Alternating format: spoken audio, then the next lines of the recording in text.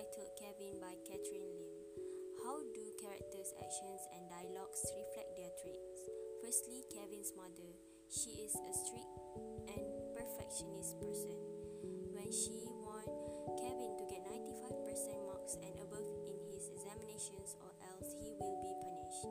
She checks all Kevin's examination paper and says to Kevin that he likes to make silly mistakes and lost his mark. Secondly, Kevin, he is an obedient son.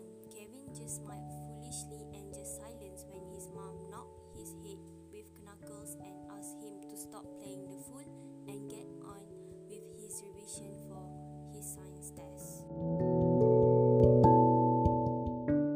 The problem presented in the story is when Kevin had to face his strict and perfectionist mother. He also cannot express his feeling and desire really well. For example, Kevin's mother warned him to obtain 95% of marks or else he will get a punishment from his mother, such as knocks on the knuckles with a ruler, twisting of the ears, or cannot go to the cinema for a month. Problem that Kevin faced was resolved just for a short period. Kevin's mother was hospitalized because of her ulcers but just for 1 week. Kevin probably will get his punishment from her mother after she discharged from the hospital, especially when she knows that Kevin only got 82% marks in his science test compared to his friends with higher grades. The main event in the story when Kevin received 82% in science test and his name was placed 6th.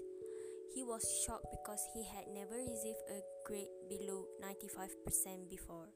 He could not believe it and did not know what to say to his mother. He assumed that his mother would become mad and punish him. Lastly, the story made me feel adored with Kevin's mother. However, I don't want a mother like her. I believe she is an excellent mother, but there is one thing she is missing. She was unable to understand her son and lacked empathy. Perhaps she believed she had done everything she could for Kevin. I also feel pity to Kevin because he does not have opportunity to express his feelings, will, and even desire. His entire life was dedicated to his mother. I'm impressed by how obedient he has become and how he has never rebelled to his mother.